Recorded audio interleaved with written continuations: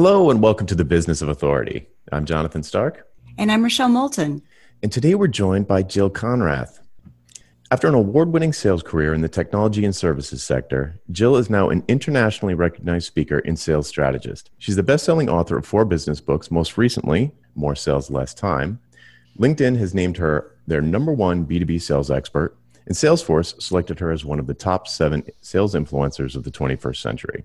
As a consultant, Jill has worked with companies like IBM, GE, and Staples, as well as many mid-market firms. Her expertise has appeared in Forbes, Fortune, New York Times, Wall Street Journal, Inc., Entrepreneur, the list goes on. So we're super happy to have Jill with us today. Jill, welcome to the show. Hey, thanks for having me. I'm glad to be here. Yeah. Jill, I have to just comment on your big idea on your website, which kind of sums up everything Jonathan just said about you. Sales accelerated. Yeah. Love it. I do too. I mean, it's, in the niche that I'm in, it's about how do we make more sales and do it in less time? How can we make it faster? But to me, it's not just faster. It's really about how do we have a better conversation that's more focused on the customer that's what makes it faster, not just push. Love it. Well, before we get into all this, maybe for some of the members of our audience who might be experiencing you for the first time, will you tell us a little bit more about who you are, how you work, what you do?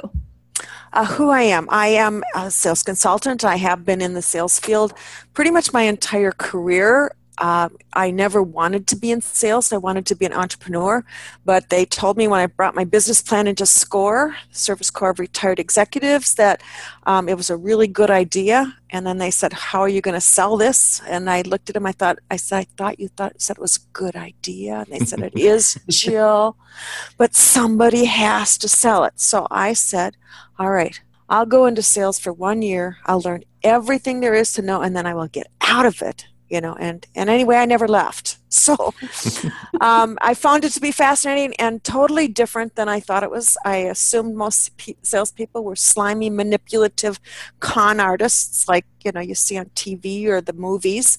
And I found out that in the business-to-business field, salespeople are intelligent, creative, concerned about their customers, focused on their customers, trying to help them make good business decisions that enhance the quality of their work. And it was fun. And so I sold directly for a few years, like 8 years, and then I actually started my own company working as a consultant. I did that for a long time, specializing in a very specific area of new products. And then my business crashed. I got totally wiped out because my 2 biggest clients came under pressure from Wall Street at the same time. And it took me a few years to get going again. And I had to reinvent myself. And in the new iteration, I became me that people see on my website, which was not what I was doing before. Well, one of the things that is so fascinating to me, Jill, is that it feels like, from the outside looking in, that you've made some interesting pivots in your career. So what made you start your own business? I mean, leaving Xerox had to be a big deal. Yeah, I actually went into technology sales after Xerox. What caused me to start my own business was really, I have an extraordinarily low boredom threshold. And I'm a really rapid learner, so I would throw myself into every new sales position, quickly learn it, and as soon as I learned it, I was no longer interested in it, which is not a good career choice then, right? I mean, if you're constantly leaving as soon as you get good at something. But what I discovered was that I had the ability, from a consulting perspective, to go in to massively complex situations, challenging business environments, and assimilate a whole lot of information about the buyer, the product, the sales process, the marketplace. I was so good at rapid learning, I could assimilate that all quickly and put it into a structure that would help my clients be more effective faster. And so I became a consultant really to satisfy my need for continual interesting and challenging projects to work on. I get you. I was thinking as you started to say that, well, gee, that's the definition of consultant. We keep creating our new assignments. Yes, yes, it's all about creating your new assignments. I mean, to me, to find a niche, and to go after the niche and to build it out and to get good at it, and then, to continually have new projects feeding me all the time. It was like, oh, I was in heaven as a consultant. That sounds familiar. Mm-hmm.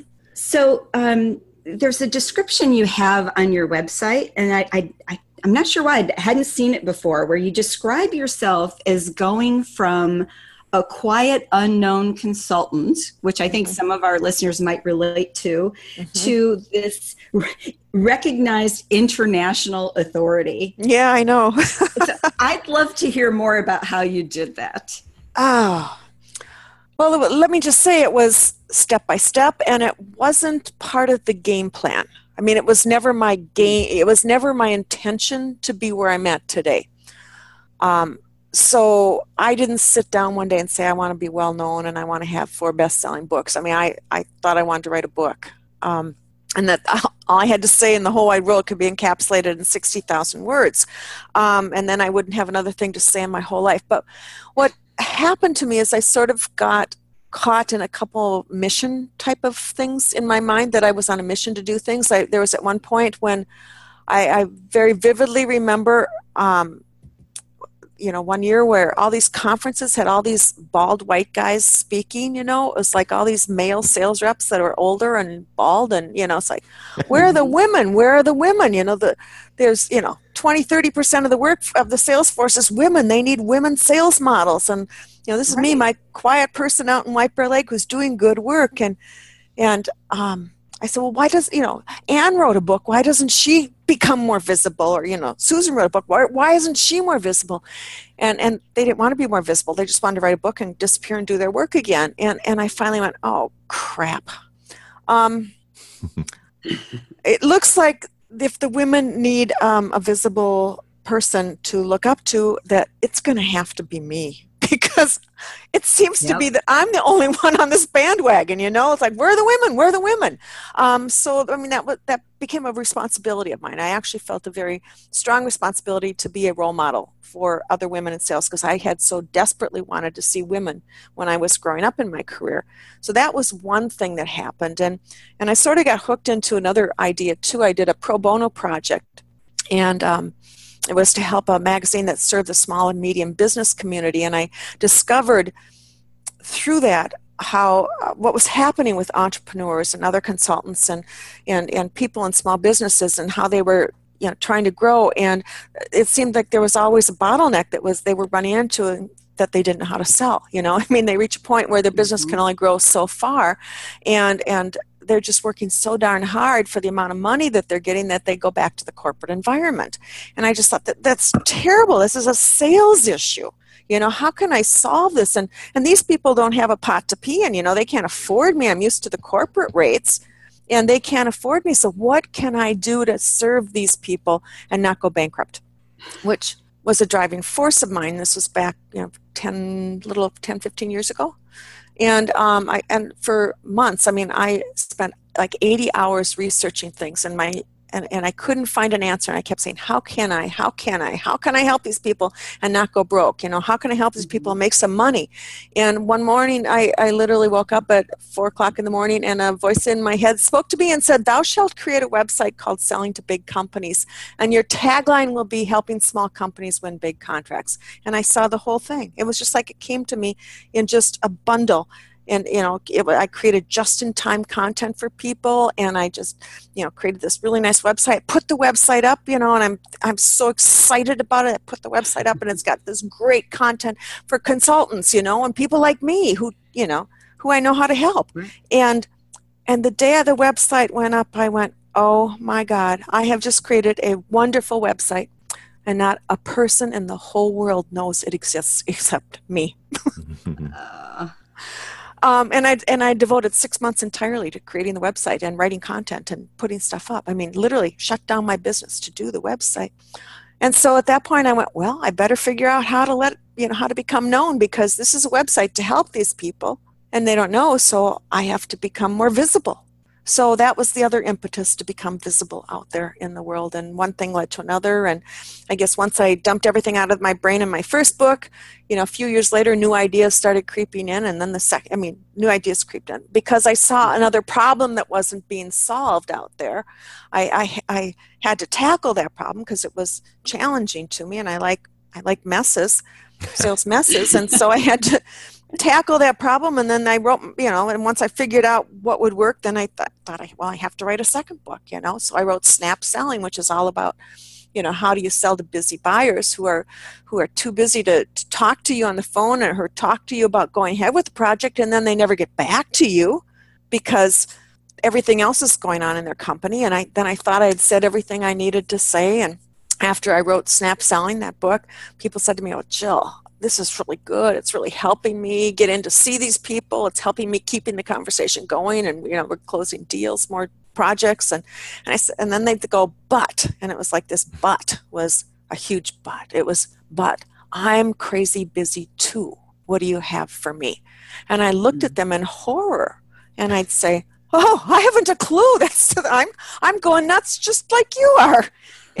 But you keep hearing that long enough, and then that my creative brain starts, working in the background, and suddenly I go, "Well, I know one thing that can help with this. I know one thing. I know how to do rapid learning. I know how to get into a sales job and get up to speed fast," because that was what I did, with all my consulting work. I know how the quick immersion, pick out the salient points and how to align them so you can figure out what to do. So I wrote a book on that called Agile Selling, which is how to get up to speed fast in a new sales position. And I thought I was done, that I'd said everything I needed to say. And then I was still crazy busy myself and miserable.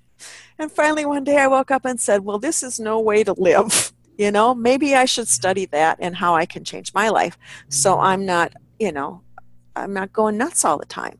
So then I studied that, and of course every time I figure something out, I feel this compelling need to share it with the world. So that's what I did. And so are you working on number 5? I am not right now. No. I can't wait to hear what it's going to wind up being. I have no idea. I have to wait for the problem to emerge. I don't have a problem screaming at me right now. The biggest problem and challenge I have right now is I'm selling my house and downsizing, and I have 3 weeks to get out. So, that's all I'm thinking about right now. That's huge. Thank you for making the time to talk to us in between. In your story, that's sort of the way you punctuated it there at the end with, you're waiting for the problem to reveal itself. Yes. So, that really speaks to sort of dogfooding your own material. I'm a huge fan of the Selling to Big Companies book. I recommend it to students all the time. And it's all about that. It's starting with what's the benefit, what's the value proposition, what is the, don't talk about your competitors and how you're different from your competitors. Talk about the status quo and how you're different from that. And, give it to them in tangible terms that define business outcomes if you're selling to businesses. And it's one of those sort of slap yourself in the forehead types of things when you read it. It's like, well, obviously, retrospect. But I believe that it all stems from that is like, what's the problem? And hopefully it's an expensive problem.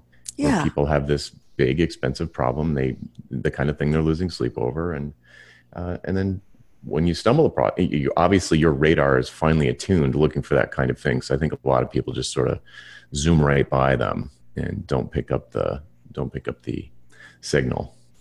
Yeah, I'm not sure, yes, my radar is really attuned to because I've been in the sales field a long time. But what I think is really going on for a lot of people who are in the consulting business is they think about sales the wrong way.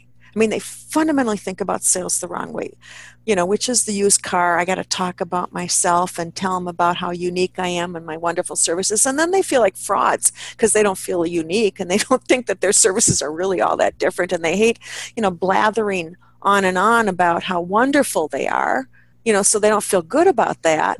And then they don't want to sell. They just as soon just keep doing projects. But the reality of it is, if you don't learn, and sales is a skill, if you don't learn and tackle it as a skill, you cannot create a sustainable career. And you have to look at it directly and say, it's a skill. I can learn it. Other idiots are learning it too, and they're no better than me. They just figured out how to get work. And if I can focus on that, I'll do fine. And you have to realize that it's not pushy. The best salespeople are consultants. I mean, they're consultative in their nature, and they've learned how to take a consultative process that they use with their clients and move it into a sales methodology about understanding the business issue. And I mean, anybody who's doing consulting is working on an issue, that's why they're there. And so the challenge is to stop talking about, oh, we have this really unique methodology that we just love, or we're so creative. It's really to talk about the issue and what they can't do, what do they want to do, and what they're going to have trouble doing because of how they're currently, set up as an organization, the methodologies that they use, everything that you could look at that could be a problem. So if somebody would realize that selling is really consulting and get off, that I hate selling bandwagon, and just say, look, I am really good at this, and I want to be able to do this with my life. I want to have a sustainable income. I need to learn the skill, and I need to approach it as a discipline that just is part of, running a business. Yeah, I think a lot of consultants get kind of tossed around with this idea of their process, because as a soloist, you typically have to have some expertise and you have to have a process on some level that you follow. And so the typical consultant thinks, well, I've got to tell the client about my process, and there's 17 steps. And let's complicate things, and 17 steps, and a busy buyer go, oh my God, 17 steps. And then they'll be intimidated and bored. Exactly. Bored. Exactly. Yeah. It's focusing on outcomes. And Jonathan and I both, we preach that to the heavens. But it really is as simple as that. When you think every consultant, and I grew up in a big consulting firm, so I learned the selling piece, consultative selling in relationships early. And it once it becomes a natural part of who you are, you can't turn it off. You can't. Right. Yeah. And that's a good thing. Yes, it is a good thing, because being consultative, is it's a wonderful skill to be able to ask questions and figure out where the issues are, and then to be able to step back and think, how can I help it? That's what sales is too. And if you can take and just reapply those same skills that you have that make you a good consultant, you can get business, but you got to get over yourself, and that you hate it. Yes, and the 17-step process. Oh, God, no. Nobody wants your 17 steps. All you need to talk about is how do you get started. Here, let me suggest this is the starting point. We have other things we can go on, but here's the basic starting point, what we have to do to get going on this project. I hear you. So what I'm wondering is, could we talk about your business model for a minute, Jill? Yes. So, we could. Yes. I have an evolving business model because my business has changed dramatically over the years. Oh, I'd be amazed if it hadn't. One of the things we talk a lot about on the show is, different creating digital products and books. And obviously books are a key part of your business strategy. You've got 4 best-selling books in 12 years. So we all know that's a huge investment in time. I'm wondering if you can walk us through the role that books play in your business model. So just as an example, some people think of books as really a standalone revenue stream, and they look at books as I need to make money from this book, and this is my plan, and it's a revenue stream. And others say, listen, the book is really more about feeding my speaking business or my consulting business. It's a calling card, and I don't worry so much about the revenue from the books. What I look at is how it supports the other things that I do. Yes, so that's what you want to know about my books, how I look at my books mostly? How do you think about them? I'm curious. Okay, how I think about it is different from both ways that you described it. Good. Perfect. So we have Plan C over here. And Plan C is I like puzzles and problems, and I like to figure them out. And every time I figure them out, I have a compulsive need to share the answers with people. So I write books. Because what good does it do if I know the answers and have ideas that can make a difference to a whole lot of people? So to me, it's a mission-driven thing to write the books. I'm compelled to write the books. However, let me say the big however. However, I am very well aware that they are the lifeblood of my business. So, but I don't write them for the money, and I don't write them for exactly for getting the business. I write them because they need to be written. Because I have tackled an issue that people are facing, and that I know that they're facing, and that they can help people. So that's why I write them. But because I'm a salesperson at heart, I truly do understand that there will be great payback, but it's not my driving force. I mean, I've written some books I actually wrote a book in 2008 for people on how to use selling skills to get jobs when the stock market crashed. Or not stock market, but the whole economy crashed. I put a book out there for free. Why? Because people needed to know that you couldn't just go on to monster.com, and put your resume up. They needed to know that they could target companies they wanted to work for and go after them and to create job opportunities on their own. So I wrote a book and just gave it away. Wow. Yeah, and that's a sort of a good segue into the absolute wealth of information and variety of formats that you have organized on your website. It's it's almost overwhelming. I mean, you have it organized very nicely, so it's not overwhelming, but it's just a massive amount of information. Yes. Okay. So here's some of the things that you need to know.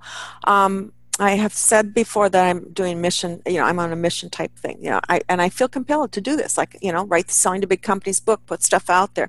10 years ago, 15 years ago, I can't remember exactly, somewhere in that time frame, I said to myself, how can I give my expertise away for free and make good money doing it? Which is an interesting question to pose, because it doesn't sound like there's an answer. How can I give stuff away for free and make good money doing that? And at that point, I didn't know the answer, but one of the things I've always done is I posed the question to myself, like I said, how can I help these small businesses who don't know how to sell and don't have any money? How can I serve them? And, my brain works on it for 3 to 4 months, and suddenly one day the answer miraculously appears. So anyway, I did. I posed the question, how can I give away my expertise for free and make good money doing it? And a few months later, a company contacted me about writing an ebook. And they said, we will market it to the VP of sales, which is my target demographic. And I knew that their technology would, that everything that they were creating was, it was good for them to bless my work and for me to create an ebook for them. So I wrote an ebook for them, put it out there, and 3 months later, D&B called, Dun & Bradstreet called, and they said, we saw this book that you wrote for this company, and we would really like you to write an ebook for us, and we'll share it with our readers. And, for Dun & Bradstreet to say that, it was pretty cool, right? I mean, again, they had a division that was going after VPs of sales, my target readers. And so we talked and kind of focused on what the ebook would be like, and I'm talking an ebook probably of 2,000 to 3,000 words, just for context for people. And they would do the design of the ebook, and I would simply do the words. So we got done talking, had honed in on the topic, and then the lady from D&B said to me, and how much do you charge for this? And now I thought I was doing an ebook from a pure marketing perspective. And when she said that, I stopped and I said to myself, oh my God, people are paying for this kind of stuff. and so I said $3,000. And she said, oh, we can afford that. Okay, that's interesting. So I wrote a nice ebook sharing my expertise. Dun & Bradstreet gave it away for free, and I made $3,000. And it was a 1-week project. Not bad. Because that's also becoming a marketing piece for me out there. Do you know what I'm saying? How it's Sure. Now I'm giving away my expertise for free to people who need it, and I'm getting paid for it. So then the first company that asked me to write the ebook called back and said, that ebook was the best thing we've ever had. We have more downloads, from a lead generation standpoint. It has been tremendous. We would like you to write another one. And I said, I would love to do that, but I'm really busy right now, and I'm going to have to charge you to do it because it would take away from my work time. And they said, oh. And they said, how much? And I said, $4,000. And they said, yeah, we can afford that. So I took another week and wrote another ebook. Didn't write the whole time, but just kind of thought about it, gave it some structure, and then filled in the meat. again, 2,000 to 3,000 words. And then I realized that my expertise was a revenue source, and it didn't hit me till that point. And so what most consultants don't understand is that there are companies, first of all, they serve a certain demographic. Like I serve and I'm an expert for salespeople, and somebody else might be an expert in pricing, and somebody else might be an HR consultant on, laws of some sort. There are people out there who sell things to the people we're trying to do work with. Like there's a whole bunch of technology people that sell things to my clients, the kind of people I work with, the kind of people I write for. And so I literally created a business model where I did a couple things. Number one, I created content, and I still do. I create content for companies who are trying to reach salespeople.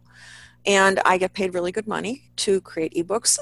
My daughter, when she was out of college, in her 20s, went to work for a company that was an agency, and she actually wrote articles and blog posts for LinkedIn and ebooks for LinkedIn, and they were paid her agency was paid $20,000 to write an ebook. So now I raised my fee, yeah, and get paid $20,000 to write an ebook, because college, kids that were right out of college were writing these ebooks from agencies, and they were getting expert opinions and putting it together, where I, who am the expert, can sit down, and write ebooks. And then they have the authority of my expertise, as opposed to just, LinkedIn ebooks. So they can market it better. So lead generation is crucial for a lot of companies today. They're desperately searching for content. Content can be delivered in multiple formats. I have written ebooks. Now I am doing interviews with people as part of my content. I've done video segments from a content perspective. I've done podcasts. I do webinars. I get paid to do webinars, which they use. We're having a webinar with Jill Konrath, and sign up. It's free, but it's free for the people who sign up, but it's not free. I'm not giving away my time. I'm being paid to do it because I'm an expert in this field. And so I have an entire business model that is set on giving away stuff for free and making good money doing it. Wow. I love that explanation. Jonathan, I'm picturing our listeners going, really? I can do that? Oh my God. There's so much, you guys, there's so much money in lead generation. People are paying $10,000 or $20,000 to have an ebook, and you don't even have to be an expert, like a well-known expert. You could easily charge, like I said, I started at $4,000 to have an ebook that was marketed to my target market. So other companies are blessing me, by saying, here's an expert. They're putting me in front of my targeted client who's getting free advice, and I'm making good money. And work comes from that. That's what you need to realize. It does come back to me in a different way. The other thing I found, and a lot of people don't realize this, too, is the importance of having a good database as a consultant, and a database, a newsletter list. Mm-hmm. Because, and here's what I can tell you, I discovered, again, I reach a certain demographic, and a few years back after I asked that question, how can I give away my expertise for free and make good money doing that? I write this newsletter, and somebody approached me and said, we have a client who would like to know if you would write about this ebook in your newsletter. And I said, or if you'd promote this ebook in your newsletter. I said, I don't promote other people's stuff in my newsletter. I just write my stuff. And they said, could we pay you to do that? And I said, why don't you send me the ebook and I'll take a look at it? And they sent me this ebook that was written, and it was perfect for my audience. I mean, they would love it. It was well written. It wasn't promotional at all. It was really excellent content, and they paid me $4,000, to do that. It's like, oh my God! All I had to do was send out a newsletter to my database and saying, all I had to do. Here's a really good ebook on this. When you read it, you'll discover, and I had 3 bullet points, and then at the bottom, I'd write compliments of my vendor, and I'd have a link, and I'd be paid to do that. So once I discovered that my database was an asset, I started building my database so I could charge more. I know. But it allows me to give away good stuff for free and to get paid doing it, which allows me to stop and create more new content. Right. I like to it's the creation stuff that's fun for me. So how can I constantly be in a creation mode and still be, give my stuff away for free so I can create new stuff? Well, and the sense of mission that you have just kind of bleeds into everything, which I love. I feel like that's your fuel. Yeah, it is my fuel. I mean, money used to be my fuel. And since I discovered, I mean, when I got hooked on helping small businesses, which ultimately led to the selling to big company stuff, suddenly everything changed, and and my business kind of exploded on me when I was really trying to be more generous with the world. Does that make sense? And do Sure. something. And Yeah. it really did explode on me. And everything changed, and I became that internationally recognized person. But that was never, ever my goal. But I became that. Wow. So how do speaking engagements figure into the mix? Well, I don't do consulting anymore. Okay. I literally had to make a choice a few years ago, probably 7 years ago now. Much as I love consulting, doing consulting work, what I discovered was that doing consulting work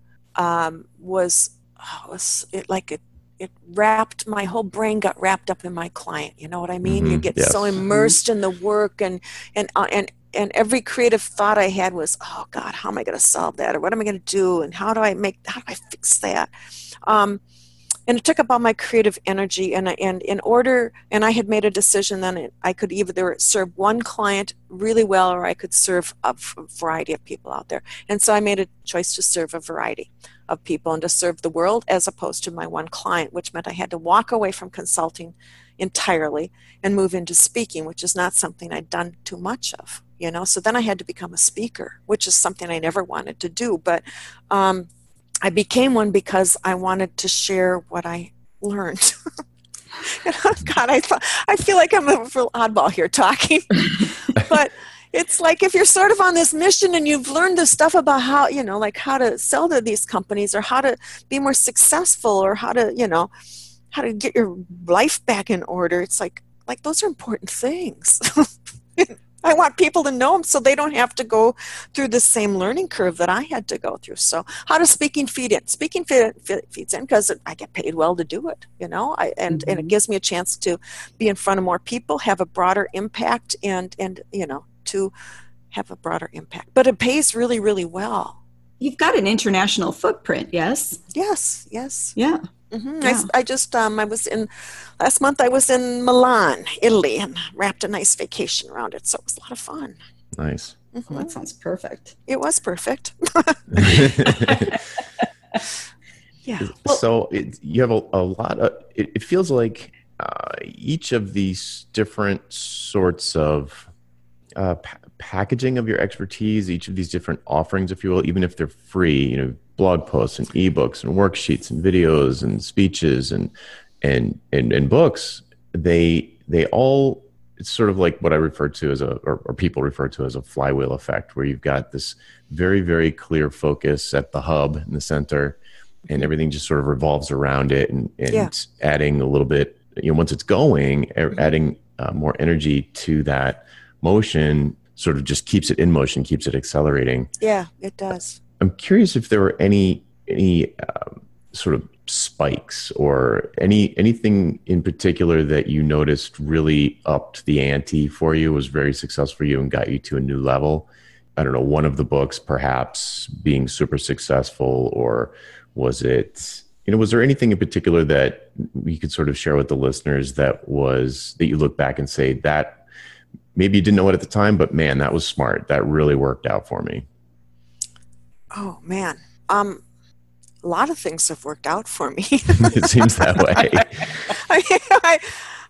And no is a perfectly good answer. I mean, I'm kind of hoping you say no, because there's no magic here. I mean, right. Like I said, this wasn't my goal. My goal was to do the work and to get paid a living wage, to have a good enough income that I felt decent about the work that I was doing. Mm-hmm. I have passed up a significant number of revenue opportunities that have come my way, and I have chosen not to do certain things because of lifestyle choices. Like I do speak, but man, I am not promoting myself as somebody who's on the road 250 days a year. I mean, that's like crazy for me. I don't want to do that. I mean, speaking 20 times a year is sufficient. I'm not, you could tell I'm not totally driven by money, but I'm making really good money. Right. I have been approached numerous times to do online trading courses, and I have not done them. What's the thinking there? Well, because I have seen a lot of people do them, and I am very aware that it's not about the training program. A lot of people have created really good training programs. They've invested a ton of money in these things, and then in order to be profitable, they have to go into marketing mode, and they have to have a large enough footprint out there from a marketing, from a database perspective, or they have to be constantly marketing. And I don't want to do that. I want to give away my stuff for free and make good money doing it. It's more fun for me to give it away. So I found another way to so I don't have to keep selling programs. I just keep giving away stuff. And I go to companies and say, I have an idea for something on how I can help you. and I pitch my ideas to companies about how I can create content that they can leverage. And what people don't realize is the lead generation machines of companies are desperate for content. And to me, it's, if you have a niche and an expertise in a certain area, there is somebody who's trying to reach the person that you work with, and I don't care if it's auditors or warehouse foremen, somebody's trying to reach them. And who are these companies who are selling to these people, and how can you create some good content that they can give away for free to attract these people into their database, because they need to talk to them. They want something that is good, and we're experts, and we don't value our content, but they're paying kids out of college big bucks to write articles or to write ebooks or to do, things that we who are experts could do and do it so much better than, to me, that's an opportunity that virtually every consultant is totally blind to. I went to speak at National Speakers Association at one of their events in a few years back, and I was explaining this to people. And again, most people look at me like, I couldn't do that, or that's really weird. But one guy came up to me afterwards. He said, I am an expert in the aging population and how to take care of aging parents. Okay, that's his expertise. And he said, I have a 30,000 word document right now that I was, thinking about putting out as a book. He said, what you've done is you've given me an idea. And he went to New York Life Insurance Company with his idea because they had a product on, elderly care product. And he sold them. And his first time out, contacting New York Life, going after the lead generation or demand generation department in their marketing arena, and talk with them about creating an ebook on how to take care of your elderly parents, or how do you, decide on which senior place is the best for your elderly parents. And $30,000, on his first time out, and he already had the content. Not bad. You don't make that much from writing a book usually, you know what I mean? Not your first one. Not your first one, no. Exactly. Well, I'm having my own light bulb moment here, because I've actually been hired to do things like you're describing, and it never occurred to me that they were anything other than random one-off sort of edge cases where I have, I've written a bunch of books. The target market is always software developers, specifically web developers, and been hired by big companies to essentially do exactly to the letter what you're describing here, based on, and it was great. It's great money. It gives you, it's exactly what you're saying. Yeah. It's great money. It's great exposure. You get to share your ideas for free. You get the sort of third-party endorsement of, whoever, Nokia or Cisco or whoever else, Intel. Right. And, but the shoe that never dropped for me was that you could actually go after that kind of work specifically, and it just seemed to me so random and so now that you're saying it, it's obvious that it's not, but it never even occurred to me to think like, oh, that could be my whole business. It surely could have. The two things about leveraging my database and sharing information about good webinars that are coming up, or good ebooks that other companies have written, and the combination of doing my own content creation for companies was 50% of my revenue last year. And it was fun work. Right, it is fun. fun. And some of the projects, some of the ebooks that I wrote in the last couple of years, and talking with people, I interview some of their best clients, and I write up one ebook I did was for a company called Velocify that does software for inside sales, and inside sales people call on the phone, and they had me interview 5 VPs of sales that are running high performance teams, sales teams. And I wrote an ebook. It was fast. It was fun to do because I got to talk to all these 5 people and get inside their brain. And these are, again, people that are like my customers, It's like, I got to interview them, and then I got to write up like 7 things I learned from them in an ebook. The 7 characteristics of top performing sales leaders. It's like, oh, that was fun. It gave me more recent, connectivity with my base. I got to ask insightful questions. They were delighted to be included in the project. It's like, man, this is cool work. Win, win, win. Win, win, win. Win, win, win. Yeah. So if someone was going to, I know specific individuals who are more, not, I think they would refer to themselves as copywriters or data analysts, and they don't see themselves as maybe as big of an expert at their area of expertise than I would consider them to be, who I imagine will listen to this and not perhaps be skeptical or clueless about what next steps to take to, if maybe they are interested in experimenting with these ideas. What, as a sales expert, what would somebody in a situation like that do as a first step? First, so if you wanted to do this, you mean as like to make money doing like what I was just describing? Right. If you said their companies are desperate for lead generation, they're really paying college kids to do it. And I know tons of listeners, I know for sure that there are tons of listeners of this show and also another show that I do that are just, they have no, people they'll say all the time, people don't value what I do. What I do is a commodity. They're trying to sell themselves by the hour on Upwork. And they're competing with people in the Philippines who are charging $3 an hour.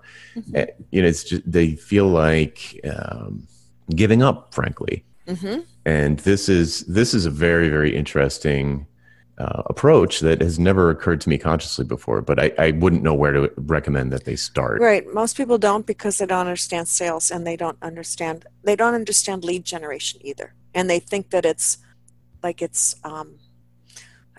they just don't think that people are doing that. But if they understood, first of all, that companies are desperately trying to get people into their database so that they can initiate conversations with them about potentially buying their product or service. The first place you have to start is saying, well, who are the people that I'm continually working with?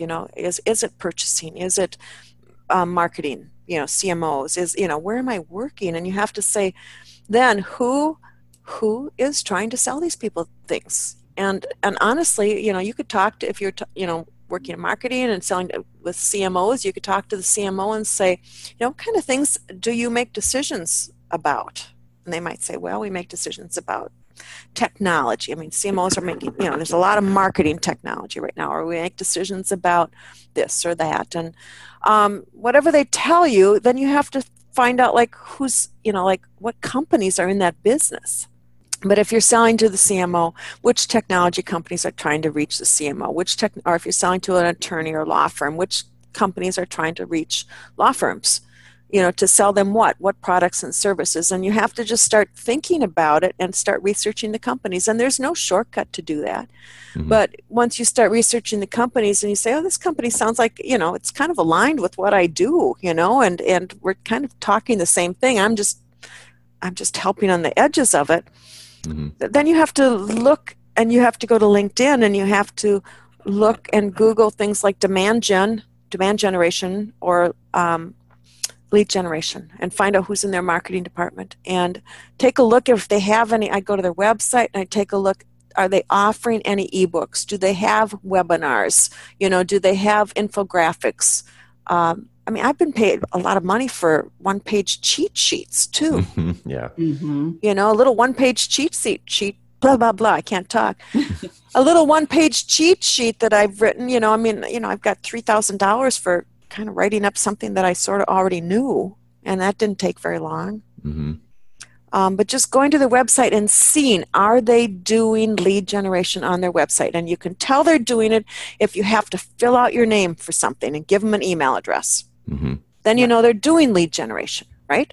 Right. Sure. Yeah, it's obvious. Yes, it's obvious. And so once you know, yes, they are leveraging lead generation, and you don't want to have to talk somebody into it because they don't get it.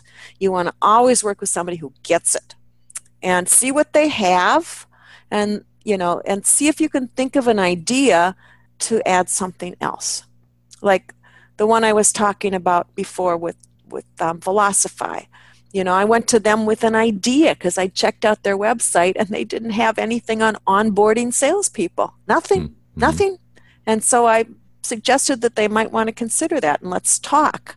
You can send out an email to the head of lead gen, and by the way, not just one, because if you look at any of my books, you'll find out it takes 8 to 10 contacts in order for this person to get back to you.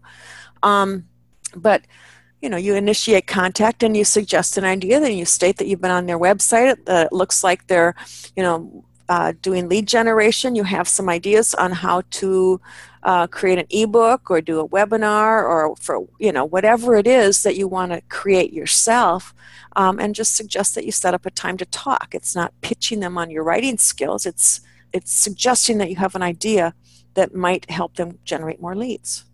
And generating more leads, as we all know, is a very desirable business outcome for certain people. Yeah. Oh my God, yes, it's what they want. And if it's in your area of expertise, you know this stuff, and you can write an ebook, and being paid $10,000 or whatever to sit down and write an ebook in 1 week, that's 2,000 to 3,000 words. Mm-hmm. Yeah, that's not a lot of writing. I mean, my first 2 books are 60,000 words, and my second 2 are about 40 to 45,000. So.